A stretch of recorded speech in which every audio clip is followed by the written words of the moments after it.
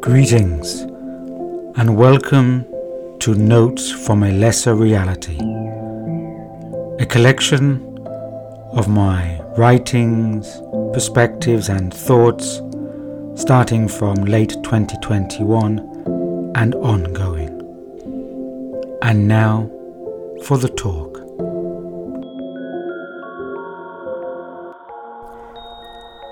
At our general level of awareness, there is often no perceptible or discernible pattern to the flow of events.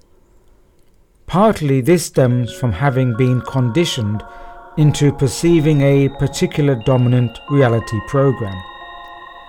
We do not have access to objective reality, although there can be moments and instances when glimpses occur. The phenomenon of miracles is an example of this, when the laws of a reality outside of our own intervene or operate within our subjective reality. Likewise, many ancient tales, fables, allegories, etc. are representations of what we refer to as a higher dimension operating within our own. Such impulses help us, whether we are conscious of it or not, to reorientate our perception against the indoctrinated programming. What we often take to be reality is in fact only a very thin slice of a much bigger picture. The act of discernment is an inward one. As such, it requires a disciplined focus. Yet as we have seen, modern societies not only do they not cater to such practices, but they also actively dissuade us from approaching them. The result of this is that people in general do not see or feel a need for such a discernment. Modern life keeps us occupied and diverted by other pursuits. Unfortunately, it is often the case that shock impacts are required in order for us to shift our attention away from the straight path of normalized living. And we've been living with such a shock event for the past several years now, since the outbreak of the pandemic. We could see our current predicament from this perspective, that modern life was in need of a crisis point within its old patterns, for there to arise within people the need for something else. It is in such moments of deep reflection that an inner realization may occur.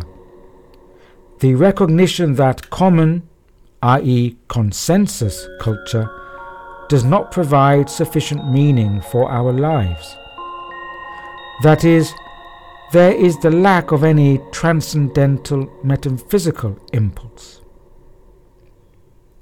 An awareness of such lack often occurs in times when there is a noticeable deterioration in social and cultural systems. Such recognition, or recognition, is not yet dominant among the majority of our modern so-called civilized nations. Yet we are soon reaching that tipping point. For too long we have been absent from the valley of soul-making, to quote the poet John Keats. And yet the signs have always been there to guide the way.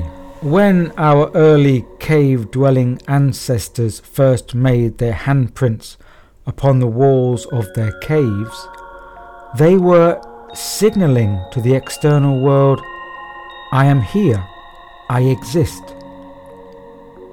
The inner spark of the human being was attempting to be heard, to be imprinted onto the outer life. It was an early stage in the expression of an interiorized human consciousness. In each epoch, our consciousness perceives and interprets reality in a particular way. How we experience the reality around us influences our perception of it, and vice versa. This is why our perceptions have always been a target for direct manipulation. It is our reality sensing software.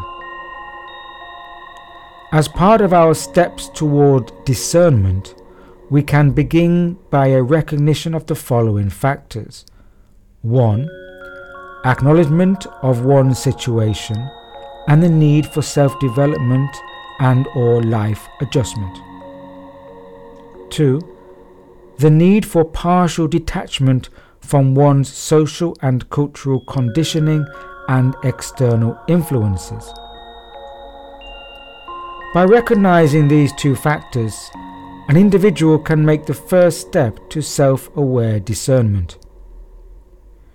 A gradual deconditioning of the social personality, the persona, helps to develop a detached perspective and to see external impacts for what they are.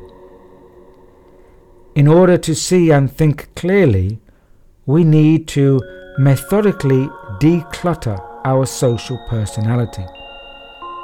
Then and only then can a conscious step be taken toward inner freedom and genuine liberty. That is, the old patterns must become less determined, dogmatic and fixed. Then through this space, where old belief patterns have left their moorings, can new perceptions emerge. As this process gradually unfolds, it is important that each person stays grounded in the world, in their everyday lives, and not to entertain themselves with amusing fantasies or unwarranted intoxications. Furthermore, it is important to remember that in all we do, we should be in harmony and balance and not in conflict with our everyday life. Our dignity and decency is not in what has been achieved, nor what it currently is, but in what it can become. And this is a choice each person can make. As in everything in our lives, we make a choice. When it comes down to basics, which it inevitably must do, then we find that we have a fundamental choice between living a life in love or in fear. In other words, if we choose love, then we side with compassion, empathy, creativity, connection, support, sharing, resilience, and much more. And if we choose to align with fear, then we give ourselves over to control, manipulation, anxiety, vulnerability, all the expressions of a culture of oppression. If we ascribe to a life lived as islands of separation, then inevitably we learn, or are conditioned, to place our trust externally upon a range of institutions. These may range from religious, work, career, social, educational, political, etc. And if these institutions fail us, then we naturally feel vulnerability or even betrayed. And yet the truth of the matter is that we betrayed ourselves in the first place by outsourcing our trust. If we live a life relying upon external systems, then we must be prepared to feel distraught should those external systems break down. In such times of great transition, such as now, these social institutions are themselves very fragile. Further, many of these systems are now revealing themselves to be corrupt or being utilized by corrupt human agents. Right now, I would say that we are witnessing the great unraveling of many of our once trusted systems. We are seeing head-on the undoing of many dishonest, unethical, and toxic structures that inevitably can no longer serve our interests. This unraveling is revealing that our sense of vulnerability is partly the dismantling of our false assumptions, and further, that our sense of vulnerability is the fear of letting go. It is important to be open to receiving information, even if it is of the disagreeable kind. Yet in being open to such information does not mean we should adopt a position of fear. We have to make a choice of not accepting or adopting those external aspects of fear and toxicity, as they do not belong to us. In knowing this, we are compelled to seek out those experiences that feel real to us and which can assist us in developing as human beings. If there is any truth to be discerned, then it must surely come not through artificial constructs, but through our everyday personal human experiences. To understand that which we call the self is only a construct until we can experience it through the revelation brought about by others. Alone, it is very difficult to see the self, no more than we can see our own faces.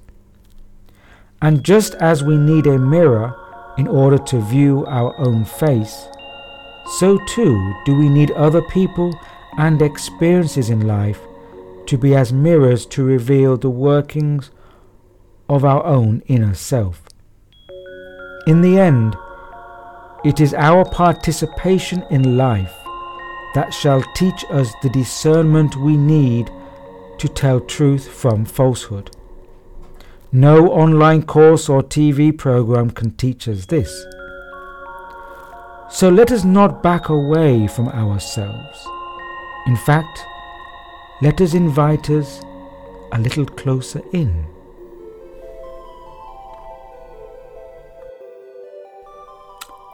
Until next time, stay grounded.